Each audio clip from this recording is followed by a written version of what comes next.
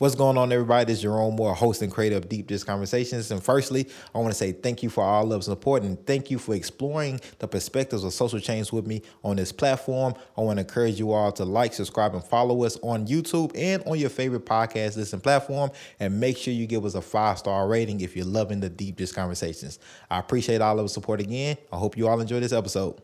What's going on, man? What's happening, dog? Man, I can't call it, man. Happy to be here. Man, hey, man. It's Shaq and Kobe right here, man. Y'all know who Shaq is. Y'all know who Kobe is. Do they? Zion has been traded.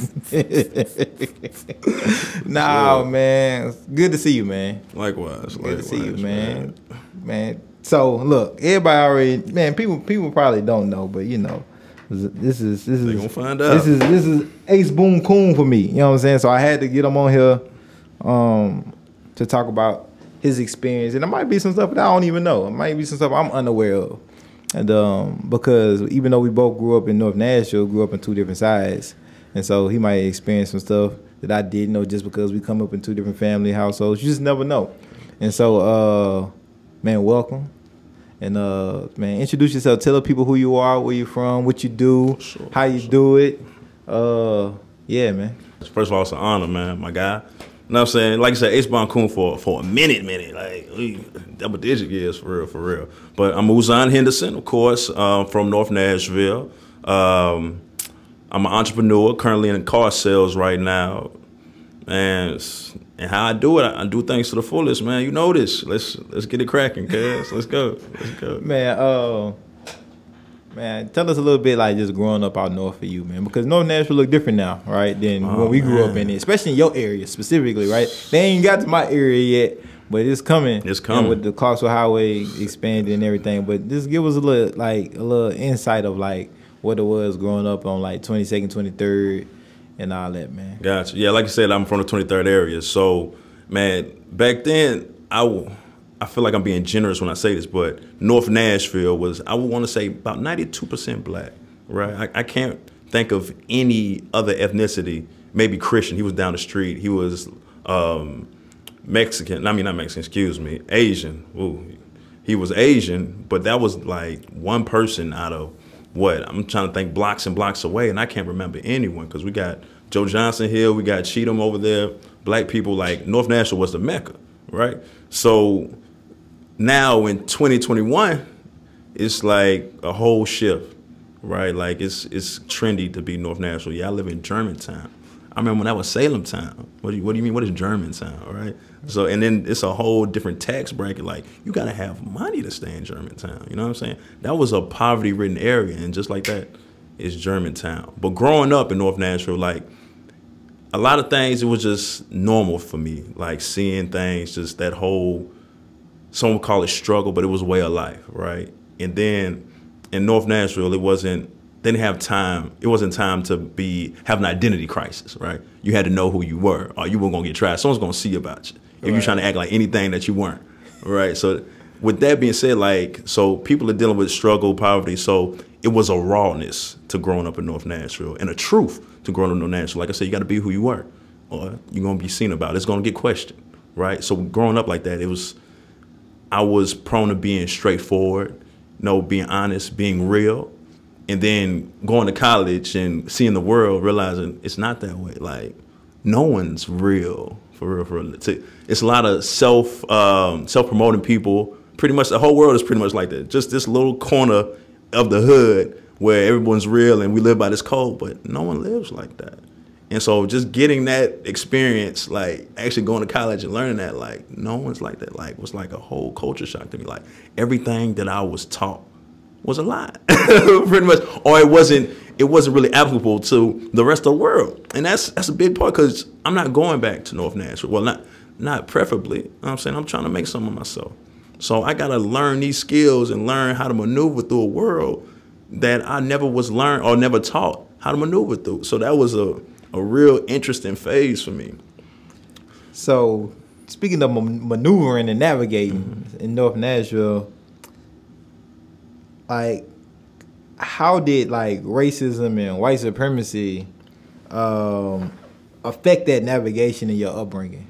Oh man, that was even before like the identity of North Nashville, right? I was like, I'm gonna say I was a 5-year-old kid. Power Rangers ruled my world, right?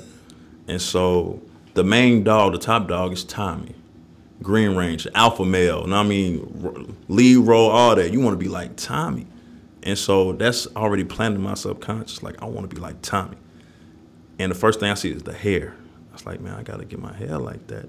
So automatically, I'm looking in the mirror like, my hair's not good enough. I'm having plans when I was 5 years old of perming my hair. I didn't know what a perm was. I was like, I got to straighten my hair like Tommy and rock the ponytail.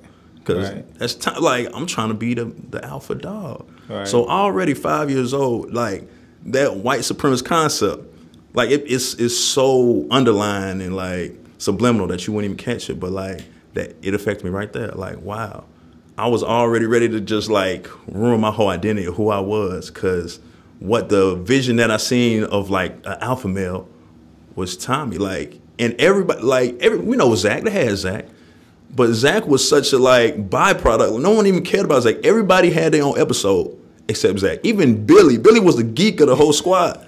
He had his own episode, but Zach didn't. You know what I'm saying? So he was like, Zach, now I'm trying to be like Tommy. You feel me? Like, wasn't even about the identity. Like, yeah, he kind of looked like me. Nothing. Like, no, I'm trying to be like him. Zach didn't even have the edge of it. Oh my, look like I got edged up by a spoon. You feel me? Like, it was that crazy. Like, no relative thing. We have nothing in common. Like, yo, I ain't even trying to. Okay, next, Tommy. Like, so just knowing that, like looking back on it as a kid, right? You're not aware of that, but growing up, like sitting back, like, wow, like that early, I was indoctrinated to white supremacy. Right. Didn't even catch it, but like until I grew up and started learning more about it. So from then on, like it gets more, right? You get taught more and like. Right.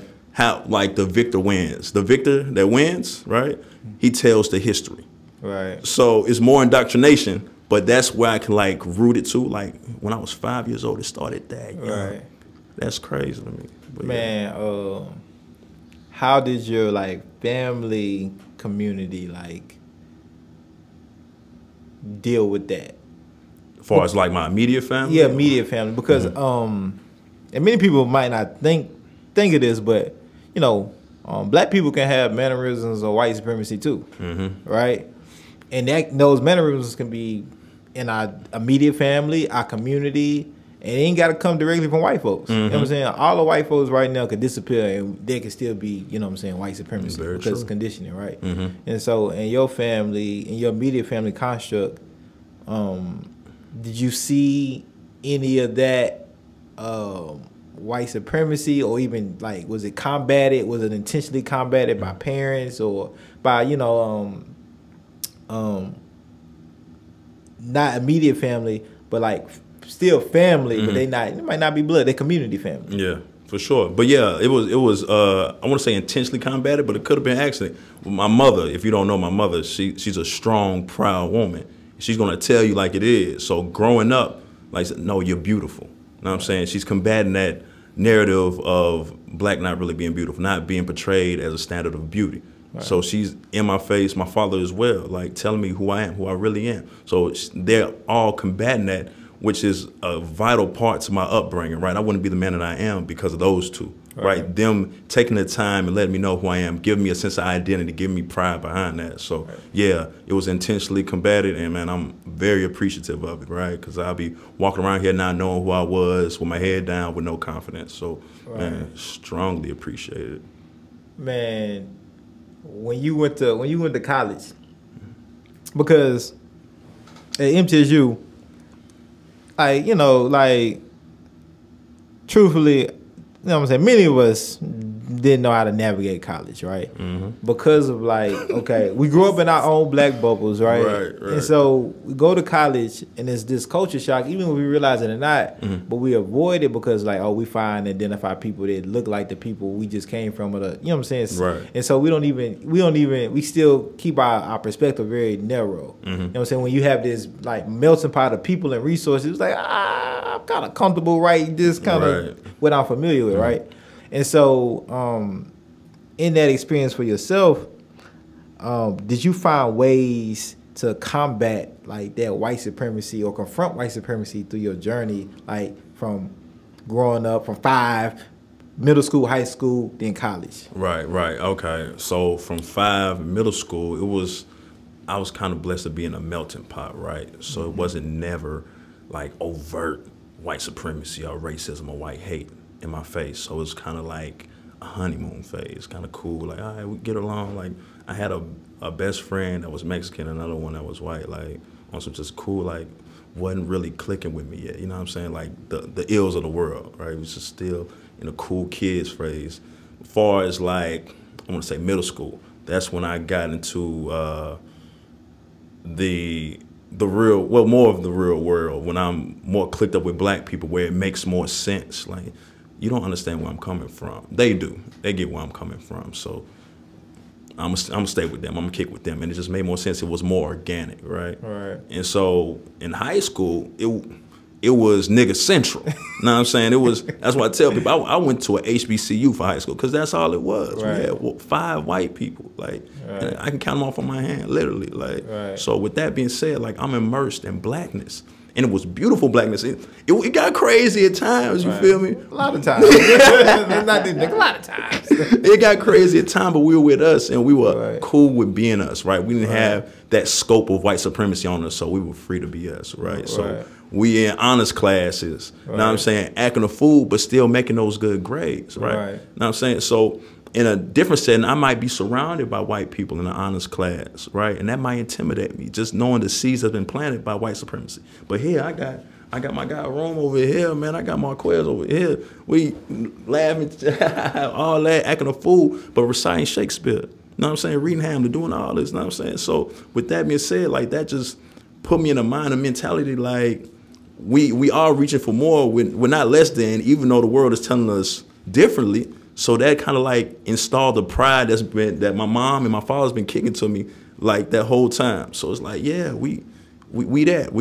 scholars. You know what I'm saying? We might act a fool and laugh and giggle and all that, but we're scholars. We on A and B honor roll. What you mean? Like, so that helped definitely throughout the whole upbringing, like being just like submerged in white supremacy, because it's everywhere, right? In the teachings, what we watch, you feel me? You can't escape it. You feel me? So, but having that reality helped me tremendously, like throughout life. So then from high school, we go to MTSU, which is a whole 360 in my mind, because finally I'm interacting with white people at a high level though. They're everywhere. You can't miss them. You know what I'm saying? You're the minority. This isn't North Nashville. This isn't Pearl Cone High School. And then this is also a situation I've never truly been in. So it just comes off as weird. So far as like learning, I never really learned anything at that point in time, except I didn't like it. Like I'm not feeling this. Like I remember even those that look like me, they were more accustomed to that interaction. And I'm like, nah, man. Like, I remember one of these days, we were in college, and it was warm out. Maybe it was, I feel like it was one of the springtime, like, it was warm out, and nobody was outside. And I'm like, yo, what's going on?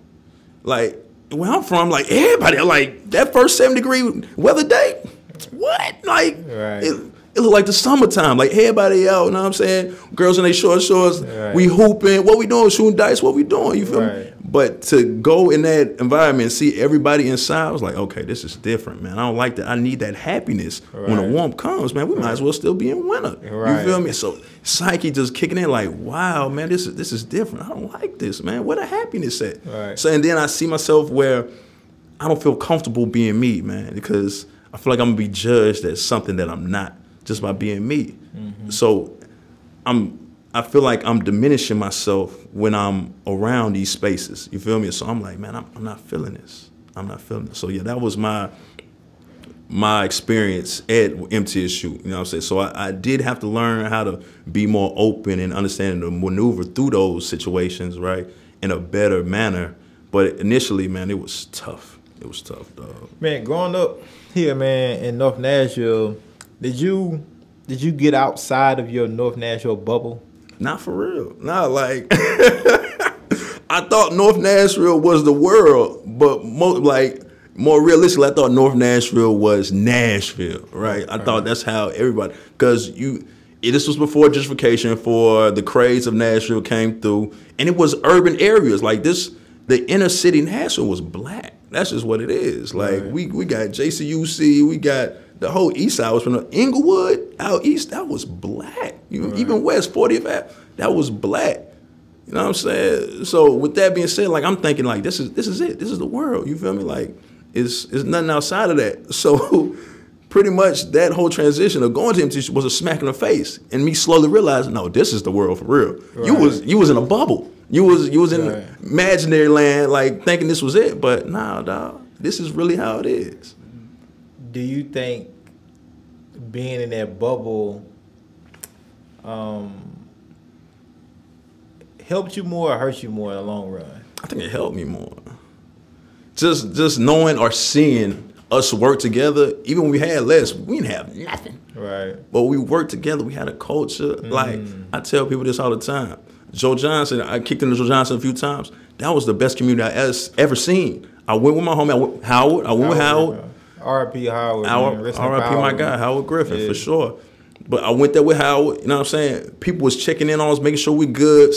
Some woman fed me. She ain't never met me a day in my life. Like it was a community. It felt like a community. Everybody knew everybody, and it was problems. Witnessed a few fights there, but it never escalated to anything crazy. Like because elders was watching. Y'all break that up. Y'all go shake it off. Go about your business type deal. It was the most community-based community I ever seen in my life. Like, and I think people miss that when we talk about the projects because that's a bad stigma, right? Of course that's a bad stigma. Low income, poverty, get it. But go in there, experience people, talk to them. Right. Like, and that's what changed my world. But also, so I feel like that upbringing in North Nashville, I feel like it helped me because it ensured that pride in me and made me realize that we can do it. Like, we just don't have resources and opportunity. That's all it is. Right. We got everything else. Right. You give us resources and opportunity, we're going to boom. We're going to go crazy. Right. If it weren't for that, what's the difference? You know what I'm saying? So, yeah, man, that helped me a lot. I'm glad and I'm proud that I was raised in North Nashville. You feel me? Do you wish you would have been able to get out the bubble a little bit more, though, to see the rest of, like, what actual Nashville looks like? That's a good question, a great question, man. Ooh. Like, looking back, anyway. Yeah, kind of. Yeah. I say yes, man. And the reason why, we took a trip to Vandy, right? You remember we were just kicking on Vandy campus, and we were just, you know what I'm saying, just enjoying it, whatever, walking around, doing whatever we do. And we had a conversation with a few people, right? And it hit me there. I was like, you're not smarter than me. Mm-hmm. But you're here at Vandy, right? It has this prestige of being smart, Ivy League type Harvard deal. of the South. Exactly. You know what I'm saying? And it hit me like, I could have went here.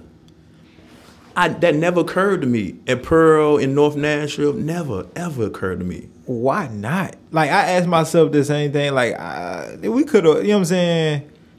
Why not though? Like, is that white supremacy? Is that racism? Like, I don't want to blame. You know what I'm saying? I want to play the blame game, but yeah, like the social conditioning. There it is. Like, yeah, social conditioning for sure. Because you know what I'm saying? Like, you turn on that TV, you see us in a criminal stance or in a criminal place, right? Being criminalized or whatever. And then so to have that stigma or to see that every day, all day, and then that total opposite narrative is a Vandy, right? I want to take a poll right now. I wonder how many people, like black folks specifically, that grew up like, well, no matter what side you grew up on, like but you went to inner city public school, like we did.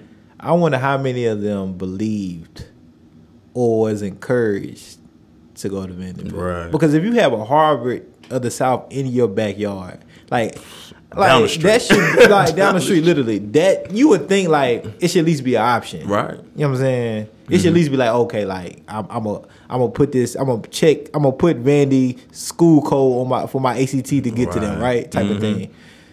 And like, no one was kicking it though. No, like the guidance counselors, no one was kicking it. Like, yeah, y'all can go to Vandy, man. Why not Vandy? Type deal. And I wonder if that was them trying to like either protect us or like. I don't think Miss Hutchinson. I know she believed in us. Like I don't think Miss Hutchinson like was intentionally. Shout out Miss Hutchinson. Yeah, shout out to Miss Hutchinson. But like, yeah, like, but I wonder though. I want people to really to like comment and reflect on that. If you grew up here in Nashville and in the city, went to public school, if you black, did you feel like you could go to or encouraged to go to Vanderbilt? Right. Because I don't think I know too many people like that's from here that went to. I maybe know a few, like maybe 5, maybe. I think I know 2. Yeah, I would say maybe 5. I think I know 2. Maybe 5. And so, damn, that's crazy. But it's wild. And they both went to MLK. Well, that's a different funnel.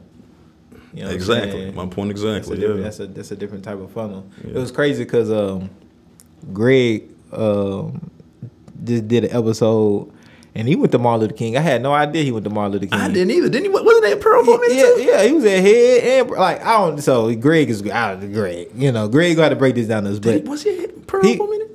I don't think so. He just in the group me on Facebook. Never mind. He didn't go to Pearl. But I know that. But he said he went to. He said he was wrestling and everything. Yeah. He said he broke his ankle, but then like a white girl lied on him, and said that like he sexually assaulted her. Wow. And yeah, and like, and then we talked about the trajectory of like that situation or how it changed his path because. He basically was forced to like plead guilty to the situation. Got kicked out, had to go alternative school. And then once you go down that path, and then it's what I'm saying, single parent household.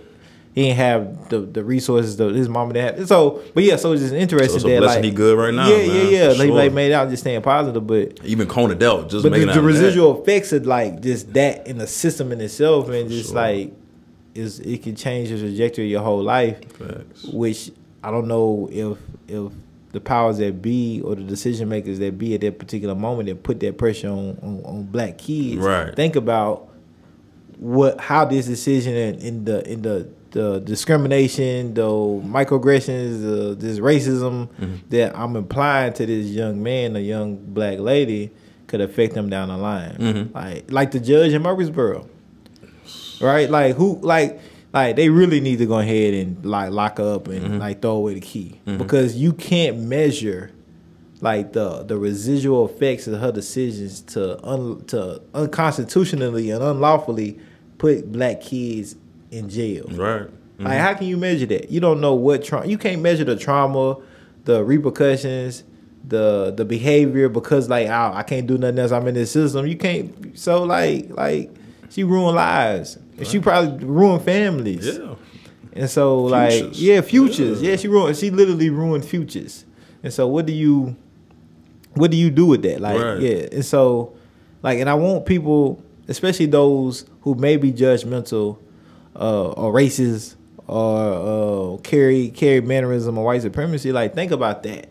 Like think about the residual effects that you're causing on that person's future, family, well-being, mentally and physically, and if you out there to seek and destroy, okay, well maybe that's what you're trying to do. But if you're not really trying to intentionally doing that, and you just bias and you just racist and maybe indoctrinated, yeah. You need to do yourself some self-work on yourself. Like reflect. This is time to do it. Sure. And I think that's it. Like sleeping on that, like. Black people are indoctrinated, but white people are indoctrinated as well. Like on that white, I don't even like the word white supremacy. You feel me? Because I feel like we're trying to put a pretty word with an ugly thing. It's white hate. You know what I'm saying? And just think about that racist mentality. Like you think you're better than me on what grounds? Right. Talk to me. How are you better than me? Right. Because I'm white. That's really where it goes. Like, that's what I'm saying. So that's what I'm saying. So add some type of logical answer to that. Like you can't. You're indoctrinated. You just believe that. It makes no sense whatsoever. Right. You feel like we're better than you athletically, right? Given the right resource. You have kids in Africa, you know what I'm saying, with a high IQ that's literally pulling water out of thin air. Right. You know what I'm saying? To feed their village. And so where are we going with this? So we're more athletic. We're obviously intelligent. So how does this work? Right. How are you better than me? Right. So that indoctrination just has them just thinking that, well, black people are violent. Okay, cool. You give us like I said, you give us resource opportunity. Let's see how violent we are. Right.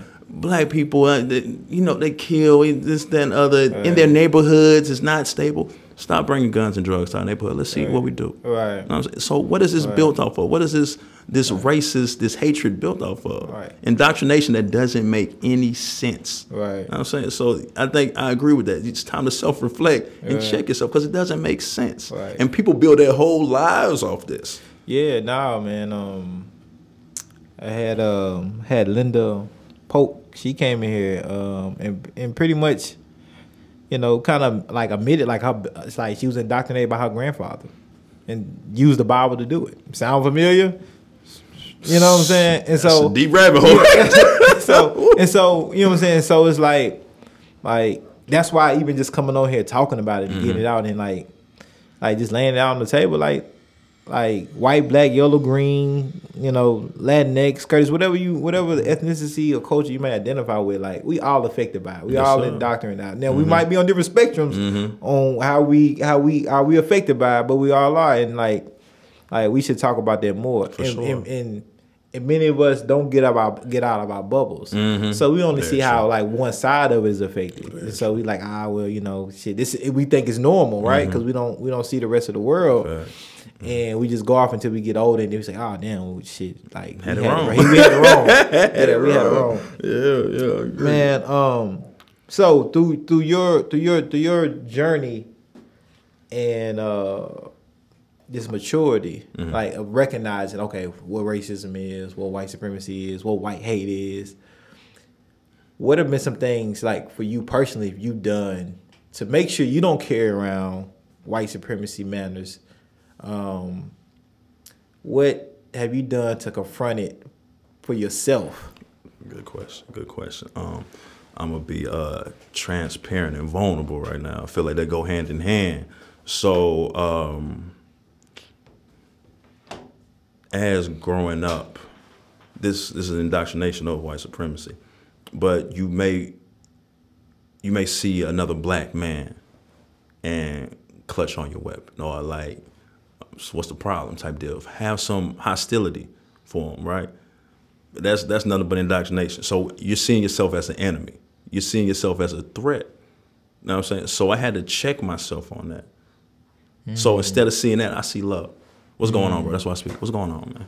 Much love. I bring you in close. You know what I'm saying? So I had to check myself on that because that's a quick way to self-destruction. Because a lot of us carry that around, don't even know it. Right. Don't even know it. And that's white supremacy that we carry. White supremacy, right. So let me be clear. Black folks, you can carry around white supremacy, and we all have. Like, I can't, like when you see another black man and he might say what's up to you or just off the strength of you black and you know what I'm saying, like, what's up? Like, you have a different type of energy, like that's that self-hate. Yeah. And that's that white supremacy indoctrinated. That is. And so we all gotta work on. We gotta identify it to be able to work on it. Check yourself. Check your self-hate for sure. Or like example of you used to have people that ran the neighborhood, terrorized the neighborhood, robbing whoever looked like they had money. They struggling like you, but you robbing them. Right. So now we have this gentrification. We have people that actually come in the neighborhood with true wealth, with actually something to take. And you brothers ain't nowhere to be found. But yeah, so you have people that actually have what you're looking for, and you don't even look that way. Yeah, man. You gangster until gentrification happen. Gangster until gentrification happen. And that's a lot of people. Right, man, a lot of people. Like, yo, I remember, like, you used to be the baddest man in town. Now, what's going on? Yeah. And it's self-hate. It's self-hate, because you'll rob one of us quick. Right. I can't even have a decent car. I can't even look like I'm on my way to success without you trying to see what's going on, running up on me, trying to see what's in my pockets. They already got this. They got these beautiful condos in the middle of the hood, driving a BMW. Tall and skinnies. Tall skinnies with a balcony over it. Looking to see. I didn't even know we had those type of views. That shit is amazing. With the BMW, you don't even look that way, man. Nah. Self-hate. They ain't gonna walk. They ain't gonna run it. Man, oh my goodness. At 5 in the morning. Like, it's cool. Or 6 at night. With their little Yorkie or whatever, man. It's crazy. It's crazy. But that's self-hate. That's self-hate, man. We gotta check each other. Well, check ourselves, man. For sure. For sure. Damn, that's wild. And I hope, like, damn, you got me reflecting, like, damn, when's the last time, like, and I try to be intentional, especially when I see a black man that say what's up, but I still get my feelings. Like, with somebody, if you don't say what's up back to me, I'm in my feelings. Yeah, and that's fair. Like I mean, because you're extending the olive branch, right? That's understandable. I mean, and so they make me kind of want to resort, but like, nigga, fuck you too then. Right. You know what I'm saying? Right. Like, but it's like, it's like, damn, like, but it's like just recognizing it. Right, exactly. That's a big part, man. Recognize it, because it's hard to recognize, man, especially within yourself. Right, it's difficult. Right, it's difficult, man. Like, what you mean self-hate? I love myself, man. Nah, dog. It's deeper than that. It's deep. Yeah. It's deep, man. So yeah, you gotta do some real self-reflection, man. Man, do you think that we could overcome white supremacy and or racism in the United States? And I know that's a that's profound for sure. Can we overcome it? And overcoming might look different to because let me put this out there.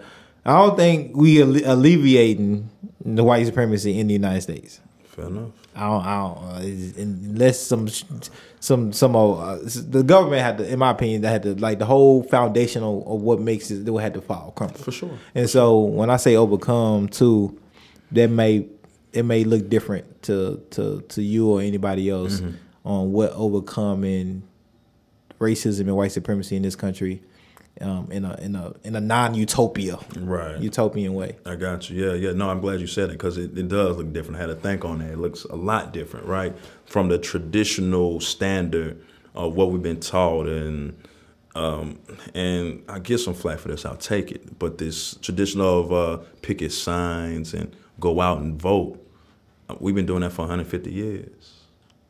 What's the difference? What progress have we made? Nah, it's stats to back that up. Exactly. So what progress have we made? So we're gonna talk about the things that matter. Let's talk about wealth, right? Right. What impact or what strides have we made as Black people as far as wealth since our being able to vote? Right. Well, since about 1960. No, like, you talking about group wealth, man. Like, we can make it individually, but group wealth, that's exactly. Or ownership, things that matter. We're in America. We're in the home of the entrepreneur, home of ownership. How has that impacted us? Have we made strides of ownership? Have we just made that much, like, everybody owning something, or we're in a good position? Do we feel like we are? Right. No. So, with that being said, to do the same thing, expect different results, it's a definition of insanity. Right. So we got to switch that whole little model up some way, somehow. So when you say look different, it's going to look damn different. Right. Now I'm saying all the way different, because it ain't working. Right. That's just what it is. Like, I appreciate the effort. I think we all should. We should all commend everyone who's trying, but it ain't working. So let's go back to the drawing board and figure this out. That's the only way we're going to overcome white supremacy in America. That's the only way. And I'm going to check myself right quick. And you actually checked me on this, like, I don't know if you remember, it was a minute ago, and just about overcoming and giving people their kudos for trying. Me, myself included, many years ago, people could be trying, but we would be critical. We would criticize them trying, and we may not be doing anything, but we say, oh, well, they should be doing this instead of that. Well, we should just be just appreciative and thankful that somebody is trying, even though it might not be the same path or course or way that you personally may do it. That don't mean you minimize what they doing, exactly, or what they doing is wrong. They're trying to be impactful, and so I think you had to check me on that actually. I don't know if you remember that. You had to check me on that actually, because I think I was just being like, I was just critiquing something, somebody or someone was going on. And you was like, hey, man, you really need to look at, hey, they doing something. For like, we got to get away from, like, criticizing Black folks on what they doing for Black folks. Right. And I called it out because I seen it within myself. Because it wasn't nothing but frustration, right? Because it's like, yo, that's the wrong way. Come on, man, you should be doing this, that. It's frustration. Right. You know what I'm saying? We got a reason to be frustrated, a lot of reasons. You know what I'm saying? Right. But commend them, take your time. Like, yo, appreciate it. Because in that same breath, we got so many people working against us Right. that look like us. You feel me? Right. Like, ready and willing to work against this whole movement, this whole progress that we're trying to do. Right. So now I'm saying, give you kudos, appreciate it, man. Right. But appreciate it. You know what I'm saying? Probably needs to be tweaked. Right. But you're doing something Right. other than sitting on the couch or working against us. And you know there's a what way I'm to saying? critique. Right. It's like, hey man, I'd like to talk to you more about your plan and give you some ideas instead of just like coming out the gate, jumping out the window, just criticizing. Right, exactly. Right. Which is the easy thing to do, right? It's easy. It's Like, that's what most people do. Yeah. Like jump out the window, like jump all the way out the window. And a lot of times, probably more times than none, the people that jump out the window are not doing anything in their personal space in life Exactly. to impact the community that they're criticizing somebody else that's trying to impact. So no, I had to check myself. Zon had to check me, and and I continue to check myself on it. But I think that's something too when we talk about white supremacy, mannerism, and self-hate, and like kind of working against each other. We don't have to. There's something that we tend to do that we don't need to do. Agree. And I think that needs to be checked more on the fact of the critics that don't do anything, that sit on the couch. Well, what are you doing? Right. Well, how have you helped? Right. And then those critiques start getting lower and lower. Because you're not doing nothing. You're just sitting on your ass. You're doing what anybody can do. Right. You know what I'm saying? So I think that definitely needs to be a thing that happens in the black community. Because everybody got something to say. Everybody a critic. Right. What are you doing? What action are you putting behind those words? So I'm gonna ask you a different question. This will be this will be the last question. I'm gonna let you go, then bring you back with some more questions. For sure. What can non-people of color do to combat white supremacy? Ooh, I like this one. Man, honesty, man. We need honesty right now. And in every aspect of it. Honesty of the system, of you. You know what I'm saying? Be honest. Like you said, you had somebody that came in and told you about the grandfather. Right. And tell you how he indoctrinated her and this. It's generational, right? Right. We need that honesty because that's the only way we're going to combat it. You keep throwing rocks and hiding your hand or being dishonest, we ain't never going to get to the problem. Right. Ever. So, first of all, we need you to be honest. And then we also need you to use, they say, privilege. You need to use your privilege to help us. Right. That's what it is. Right. So you just saying, yeah, Black Lives Matter, hanging a banner in your yard.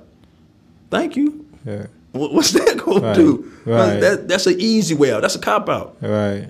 Anybody can do that. Right. You know what I'm saying? You might get a little flack here and there from a Trump supporter, but Right. what real change are you doing? Right. You know what I'm saying? Look, what about this gentrified home that you just placed black people out of? Right. We want to talk about that? Right. Now that gets you out of your comfort zone? Right. So now we're not being honest.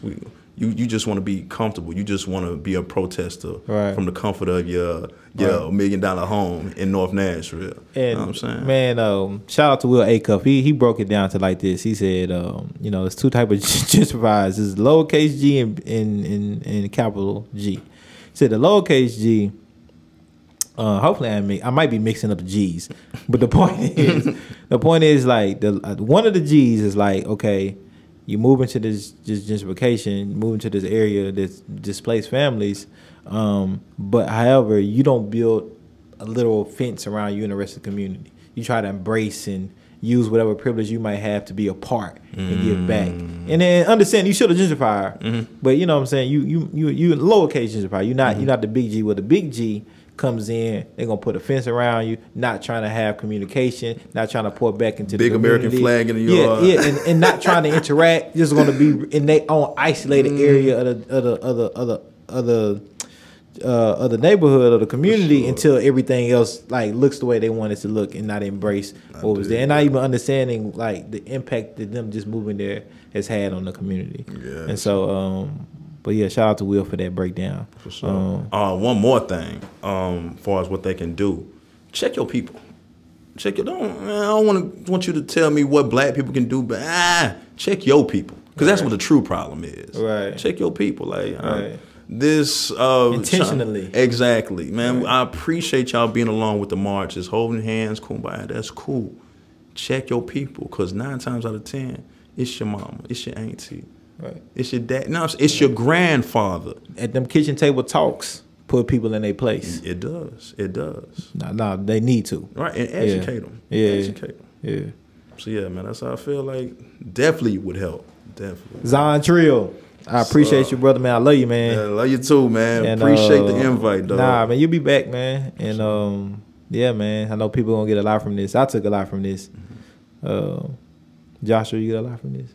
Yeah, man. He don't take much of him to get a lot. But nah, man, love you, dog. For sure, man. All right, man. Check Always you a out, pleasure. man. For sure.